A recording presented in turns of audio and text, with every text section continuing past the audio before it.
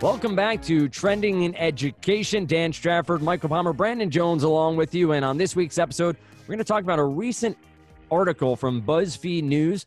And Helen Peterson authored How Millennials Became the Burnout Generation. Continue our discussion around generations, Gen Z, millennials, the workforce, but specifically tackling a bit here around millennials. But always want to ask, Mike, how are you doing? As a Gen Xer, yes, sir. I'm happy to be included. So thank you for remembering me. We're still here. Haven't gone anywhere. I'm doing well. I'm enjoying life. I'm curious about this topic because I want to understand better how hard it is to be a millennial. So let's figure that out. Brandon, I maybe sense some sarcasm in Mike's voice there, but how are you doing? Is it only millennials that can be burned out?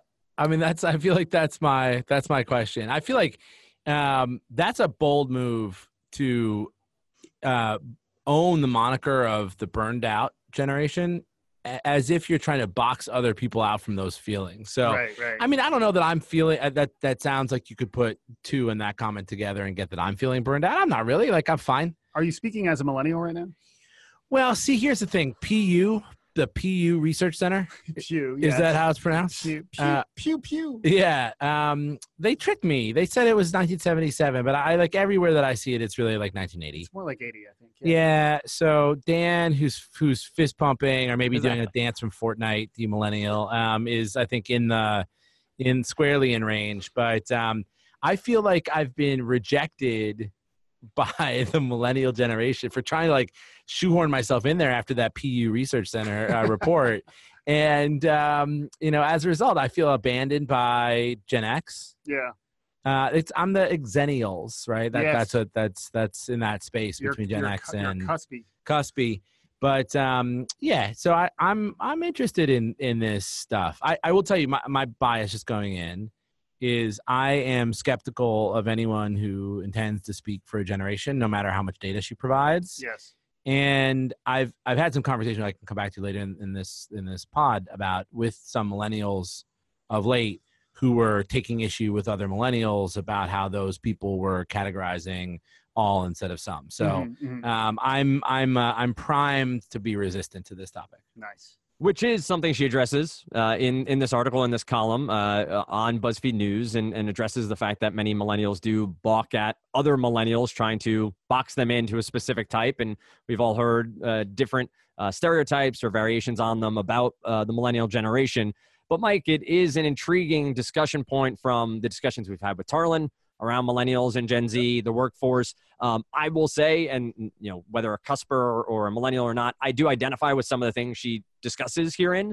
I do think there are relevant topics, but I do agree that the generalizations are too much. There's too much to ascribe to just this age group to be completely accurate. But from your reading of this article, some of the other ones we shared, what were your general takeaways or even diving deeper, what were some of the takeaways you had that you thought were relevant to our audience and to learning and to the idea of education? Yeah, I mean, I think a few things. First off, if you're talking about millennials and generations, you got to call back to Strauss-Howe, Strauss-Howe, brown cow. Strauss-Howe, who came up with the original framework in which we're talking about all of this. So look up Strauss-Howe, spend a little bit of time ramping up on that just to understand where this comes from and how much science versus pseudoscience is involved in generational thinking. There is a lot of it that's about marketing, and there's a lot of it that's about identity and how much folks have allowed marketers or demographers to peg them and to accept the label, which is why I do think Gen X is interesting in that, not to overgeneralize, which is the other big problem that I have with generational thinking. But I think Gen X just generally has, even since the 90s when they were telling us we were Gen X, we were like, whatever, man, you don't understand me. And now to the point that Gen X is frequently omitted from the conversation. There was a shared on social where Gen X was omitted from the living generations. Like there was a conspicuous omission of Gen X. But it is interesting how much millennials, even though I think there may be a little bit of denial of the fact that they are a generation, have actually internalized and identified as millennials and as different, which I think is natural around the emerging generations. But I think why millennials in particular may be facing a bit of an identity crisis is that they're approaching an age where the generation behind them is also emerging. So like where they had kind of the entirety of the collective attention really up until the last 4 or 5 years, where Gen Z has become the prevailing emerging generation that people are talking about. Now millennials are saying, oh, my, what's up with that, man? Like, we're supposed to be special. Now we're no longer the center point or the focal point of the conversation, although they are in this article. I think that's one challenge. The other thing that I thought was really interesting was the level to which millennials are perfectionists, and how they're very much tied to their visual identity in a way that clearly those Gen Xers like myself are not as tied to our visual identity. And we're clearly not perfectionists, come to think of it. But it is interesting, though, while they are generalizations, I think those trends are likely real. And then if we're talking about educating the emerging generations, as I understand it, Gen Z is the biggest generation we've seen in really a century. How are we going to think about how Gen X and the millennial generation relate? And then also, as again, I got to drop the recent parent thing, but Matthew, my son, Yeah, what generation is he? he's Gen Next. Oh, Gen Next. Yeah. When did that start? Do you know? I just coined that Just now. Oh, did you? Oh, nice. I don't know. I gotta look. It I up. fell for it. You're such a believable way about you. I've heard them called Generation Alpha, but I don't like that. I prefer, if you're going to call them Generation Alpha, call them Gen Next. But that might just because I'm Gen X and it sounds a little bit like that. But I think that the name there is still gelling. Even just like millennials were briefly called the Homeland Generation, which is like a terrible name. That's the worst. Like I think and we could riff about names for generation. I think we have a show in the back catalog about generational names. It's the Strauss Howe episode. But I think a couple other quick takes on this. The concept of generations being a period as long as they traditionally have been, I think that's got to fall out of fashion. Ooh, I like that. Yeah. So, this is millennials talking about ages 22 to 38. And I think with the rate of change in the world, it's not like, growing up in the 80s, that growing up in the early 2000s was the same as growing up in the later 2000s. I mean, like, I think the world pre 9/11, I think pre 2008, economic crash. I'm going to come back to that in a second. Mm-hmm. Those are very different than the periods that followed it. Mm-hmm. And, I get that there are moments in time that happen in the middle of generations, and you don't just demarcate things around specific incidents like that. But I think from knowing and working with a bunch of people who are in this age range, one, everybody's different, so stop saying you're all the same. And two, there is a difference between people who are 25 and people who are 35. Right. And one of those things, I think, the thing that I found most compelling about this article is for people who graduated in 2008 from college or 2009, there were many fewer jobs in that moment. Mm-hmm. And that can put you on a path where you don't enter the workforce so that your lifelong earnings are not impacted by that 1 year at $45,000. They're impacted by that 1 year at the end of your career at the highest income that you would have been making. Mm-hmm. And that 1 year may not be 1 year, maybe 3 to 5 years. You don't move out of your home so that you're living with parents to save money for those who can, and that impacts a social trajectory as well. There's real impact for people who are in that moment, mm-hmm. but I think those people versus people who are graduated 5 years later even is very different. I think that it's a pretty, talking about populations, it's all very heterogeneous in terms of its makeup, but across this generation particularly. Yeah. I like where you're going too, because like it reminds me of Enlightenment, the book Enlightenment Now by Steven Pinker, where he talked about, I've talked about this before, the different, like there's age, cohort, and period effects. So like there's how old am I? When was I born? What's happening in the period I'm living in right now? And then what's happening to my entire cohort? And all three of those things interrelate in terms of how I engage with the world.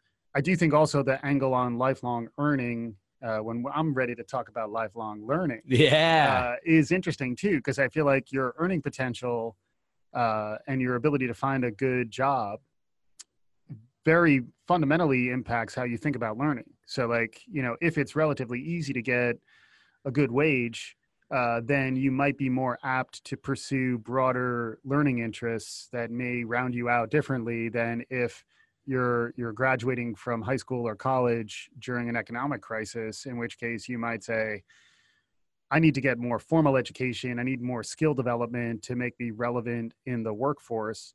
I think those period effects are really fundamental, like what's happening in the world around you. And those actually, they hit us all, that's the other thing that I think frequently can be limiting when you think about generations. Even Tarlin and I have gone toe to toe a couple times on, digital natives as a concept, because like, if you're still not digital now and you're Gen X or whatever generation, baby boomer, and you're still not digital, that's a problem, and to think that only those who grow up around the digital and around the technology are empowered to activate it and to be, benefit from digital technology. I think that's dangerous for the older generations. Mm-hmm. And then similarly, I think for millennials and younger, for them to accept the external label or to say, oh yeah, we are burnt out because I'm a millennial, and almost reject the growth mindset around sort of the negative aspects of your generational framing. I think that's problematic too. So like, don't accept that you are a perfectionist if it's better not to be. And like, how do we I think the challenge is millennials may not have had the opportunity to kind of break those fundamental frames, because it was very much accepted that you're going to have access to everything. Everything's enabled through an app. And like a lot of the sort of conventional wisdom around why millennials are the way they are. Yep. I think there's probably new interventions and new like social emotional curricula to be developed to sort of counteract some of the negative components of the millennial mindset. Yep. But I don't think is limited to millennials too. I think like a lot of us in the modern age are suffering from some of the same problems that are probably most acute for millennials. Mm-hmm. I think a ton of what you said I agree with, and I think that the digital point is a great one, that new things come along all the time, and if you're not adjusting to them and accepting them just because you were born into the time that they existed, you can learn and you can grow. And growth mindset, we've talked about many times over. Being born before computers were regularly used, I started using one when I was 12 or 13, and I used one for the rest of my life just because I wasn't born into it already existing. I learned it. What I find interesting here is the discussion around by the author, the financial ramifications of the events Brandon talked about. And I do think that is more generational and can be sort of boxed into a time period. Whereas the idea of the perfection and the idea of needing to feel that way is tough for me to gauge, because that's about nature versus nurture, how your parents raised you. There is a sense of this parenting generation, those who parented millennials, taught them more to try to be exceptional, that they were going to have opportunity to be exceptional. And I do think that's a real thing, but I don't think it happened everywhere. And I do think we get lost in sort of these overgeneralizations there. But to getting back to the financial stuff, as we talk through it, Brandon, as we try to figure out what the counterpoint is, well, like, how do we change this culture, or is there a change this culture? Are we working too much as millennials? Are we taking on too many things to try to make up the financial burden they have, college debt, whatever it might be? Is there a counter force to it? Is there a change of mindset or something that you see, something we can learn or change to better that process? It's a big question. I don't think I'm going to be able to answer it all that well. So I'm going to try to take a couple parts of it. I think that being thoughtful around what kind of learning and then earning path you're on is something that we need to think about. So we've talked about, there's a bubble that has not burst in higher education around the cost of a 2-year, 4-year, especially degree. I think the whole go to college, Sunny, or was there a girl version of that? Go to college, son or daughter. And everything will be fine when you get out of it. Well, maybe. But if depending on your means, you likely are going to, especially if you're not below a level below which the college will pay for you, the college university will give you a full ride. If you're stuck in that sort of middle, like which most people are, that's the middle. The financial repercussions of that are going to be long lasting. And so I think really doing some introspection, reflection on what kind of work you want to do. Like, is it likely that this degree is actually going to move you ahead and make you a better candidate in that space? And that's hard when you're 17 years old, like know what you want to do when you grow up. So I don't want to just glibly say, why aren't people doing that? But there are alternatives. So whether it's, like a coding boot camp or something that, a series of micro-credentials, and whether employers start to look at those as replacing of the typical 2 or 4 year degree, which it sounds like they are. We've touched on that in past podcasts. That's a bit of a counter movement. I would just add one other thing, which is a little bit farther away from that topic, but this felt very American centric. Also, this point of view. Oh, sure. That I wonder what this generation in Asia or Sub-Saharan Africa or Europe, and I think it's probably very different there. I know that in Europe, in like Italy and Greece and a couple of places that we're reading about, that where the economic impacts were even more pronounced. There's something, I think I've referred to this before in the pod, but something like 35% of men in a certain age range, and it's a small range, it's like 5-year range, it's not a full generation, but in Italy and Greece are like forever unemployable because they spent a certain number of years unemployed post the recession. And now, like after having been out of work for, it's now 10 years, but before 5, 6, 7 years, you basically could never get into a job. And so like and with a social welfare program there where you can be sort of unemployed until you retire from unemployment, you're creating a whole micro generation of, agitators and people who instead of going to work are sitting around and like, being less positively contributing to society potentially. So anyway, I meandered a little bit off of your initial question, Dan, but I think it's interesting to think about what sort of counter trends or counter effects there may be, and also how broad these effects really are, how myopic is our viewpoint. I'm intrigued as a parent and as a millennial of what I will teach my kids based off of what I've learned, what I've gone through, and that's sort of, I think, how we learn what's next for the next generation, Gen Next, as Mike dubbed it. What do we pass on, Gen Xers and millennials who are now parents and teaching the next generation? There is another article here, Mike, and I wanted to touch on it briefly about that. We're not only, maybe there is burnout, maybe this article is accurate, but we're also watching this sort of specific take on television. So we're sort of getting art imitating life or life imitating art, whichever way you want to look at it. And we talked about tidying up last show. We talked about a robot butler. And one of the major hits on Netflix right now is Marie Kondo, the tidy up specialist who comes into homes. Is she a robot? Wait, sorry. No, sorry. It's not the implication I'm making. But basically talking about if you haven't used an item in a specific amount of time, you throw it away, you thank it for its service. There are very specific things that she goes through.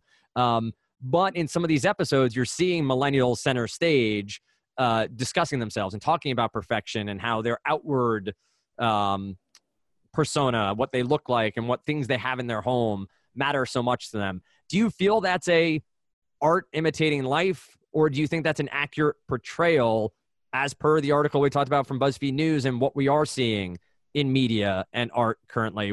Do you have a take there on what's happening in the media we're consuming? Yeah, I think the problem is real. The problem of clutter and overconsumption is real. And pegging it as a millennial problem, I think maybe more marketing, understanding like that audience is who people want to see. And then also even calling someone a millennial is almost like, when we were talking about Ken Florence, who has synesthesia, we don't call him a synesthetic or a synesthete, so like your generation is part of who you are. It's not as definitional as I think we're defining it. And I think if we could sort of break that frame and also maybe make more surprising choices around who is getting helped around the problem. Because to me, the problems that cut across generations are more profound and interesting than the ones that are specific to a generation. And I think in terms of tidying, that's not specific to millennials. The thing that I thought was interesting in the article, the Atlantic article you're describing, Dan, is that the visual identity and the idea that my visual identity will be compared to others, so that I need to portray myself in a way that is perfect so that I will pass muster when compared against others. That might be a little more tied to generational movements and the advent of social media, the advent of Instagram. Sure. And like that to me is a real problem. And like, we haven't gotten into that because it's a little bit of it's a weightier topic, but even like, suicide rates are up, and just like the way in which young identities are being formed, while like the visual comparison to others is so front and center. That's a really profound thing. And beyond cluttering, there's more like, I think, meaningful work that people are going to have to do to kind of get healthy. And I think that's true across generations, but probably most focused on the younger generations who've grown up with a very different set of social contexts. Dan Stratford, Mike Palmer here. We wanted to give a little bit more time to the end of that episode, a pickup of sorts to continue the conversation. Ran a little bit short on time, as Mike brought up a really important point there, Mike, about social media, about the increase in suicide rates, and didn't want to leave it there. Didn't want to have that be the end of the conversation. Any further thoughts or thinking along the lines of maybe the tie into social emotional learning and how these changes we're seeing on instructing the whole student and getting into this idea of how we interact with one another is really becoming more and more important as generations move into the classroom and begin learning. Yeah. No, first off, thanks for giving us the opportunity to not leave on too abrupt a note there. And too bad we couldn't get Brandon in for the last piece here. But yeah, I think it does tie very much to social emotional learning and meeting the learner where she is. Just understanding that really, regardless of your generation, I think the impact of social media and new media and the level to which it's sort of infusing and really inundating us throughout our lives, I think is increasingly impacting our psychological development and making us feel maybe a little more vulnerable. And when teaching or when developing curriculum or instructional design for any audience, I think trying to understand better how they might feel and how they might be more self-conscious and more competitive and maybe a little more vulnerable when it comes to their personal identity. And in some ways, I think we talked a little bit about the mindfulness movement.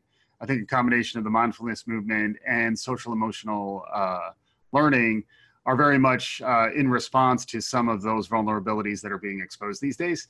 So yeah, I think there's a lot to talk about around burnout and the impact of new media on our identities, and then how that should inform how we design our curriculum. So like, it's not purely the cognitive side. We're not just teaching the concepts. We're also trying to understand what might get in the learner's way and how much of that might actually be tied to some of the themes we've talked about around burnout. I think it's a great topic for another show, actually, to talk about. It's a tough topic, but I think it's an important one, just to talk about really the rise of suicide rates and some of the challenges that folks. It's actually becoming like really a national health emergency in some ways.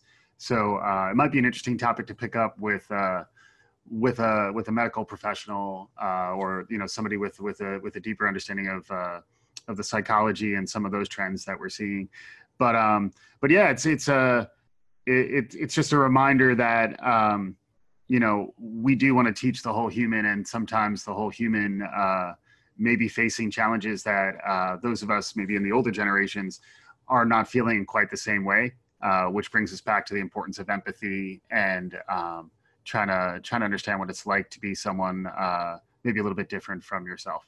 Social emotional learning, mindfulness, both topics that we'll dive into more in the future. And to Mike's point, bring on a guest to talk about suicide rates, hospitalization rates are up. There are trends there that obviously need addressing both in the classroom, at home, as societally as we move forward. I do want to share before we go something I think that will help inform those discussions in the future. Another article, more of a column. It was an opinion piece on Vox from a pastor, I believe from North Carolina, who talked that it's not social media that's the problem. It's the pressure of, and this is to Mike's point, new media, technology, the push notifications. Grades are coming directly to students' phones. They're checking them every night. Application admissions to colleges are coming straight. SAT results. It's all there and it's all real time. And how do we deal with that as well in this conversation? I'll share that on social media to add to this conversation. And I think we'll add to the conversation as we dive into it again in the future. Mike, any final thoughts here overall on millennial burnout, on generational learning? We've talked about it a few different times. I think we've come to similar conclusions each time. But any further thoughts before we close it out? Yeah, I guess two closing thoughts. One, which I've kind of hit this beat a few different times, but I kind of want to reinforce it. I've talked a few times about Todd Rose's work at the Harvard Graduate School of Ed, and he wrote a great book called The End of Average, which really paints a pretty clear picture of humans as being multidimensional and changing over time, and really almost a cautionary tale of the risks around overgeneralizing and stereotyping, and thinking about these problems as uniformly had in the same way by everybody who's born within a relatively wide generational window. I think that is risky. I think there are some real trends that are happening that we need to keep an eye on, but I think each individual is engaging with some of the complexities that the new world that we live in are presenting. So I think it's an interesting aspect to it, where I think there's some real value to generational thinking, but I think there's a lot of risks. So that's the first thought. And then I think the second thought is more on your last point about interruptions and real time, everything right at the fingertips. Feeling very exposed and competitive all the time. I think that's if you don't actually take control of how you're consuming the media. So I do think there's a real benefit to the concept of intentionality, which we've talked about, where, I think we've talked on a personal level, like, I've deleted my Facebook account. I've turned off all of my notifications. I wind up checking social media myself way more than I'd like to admit, but it's not so much of an inbound interruption. It's more like I have to intentionally go there. And when I'm there, I can, experience it. And then when I leave it, it can go away, which I think ties back to the whole notion of mindfulness and intentionality. So I'd say, on the one hand, be careful about generalizing, seek out diversity and understand that regardless of when you're born, you might have something in common with somebody with a different background. And then also we should be listening to each other and empathizing with each other. And then on the other hand, I think experiment with taking control over how you consume some of these new media. I think it's risky to fully shut them off. I think to be a citizen in the 21st century, you need to engage with some of these new media forms that are emerging just to stay current and relevant. But I'd say, always remember that you have some agency over it. And I think there's a lot to explore there around how folks are being taught or can be taught to be smarter about really their own mental health as it relates to social media, which might be a good topic for another show down the road. That's exactly where I was going to go. The idea of, should we be better educating teenagers, young kids, adults about how to use social media, how it affects your psyche, your mental health, all those things. A great point and something to talk about on a future episode. Great stuff from Mike. Great stuff from Brandon as well. We'll be back next Tuesday with a new episode, as we often are. We're also working on continuing this conversation around millennial burnout. We will share that out when available to you. And of course, you can always find us over on Twitter at Trending in Ed. Same on Facebook, trendingineducation.com. Find us on iTunes, Stitcher, TuneIn. Share us with a friend. Share us with a colleague. We want you to be part of the conversation each and every week right here on Trending in Education.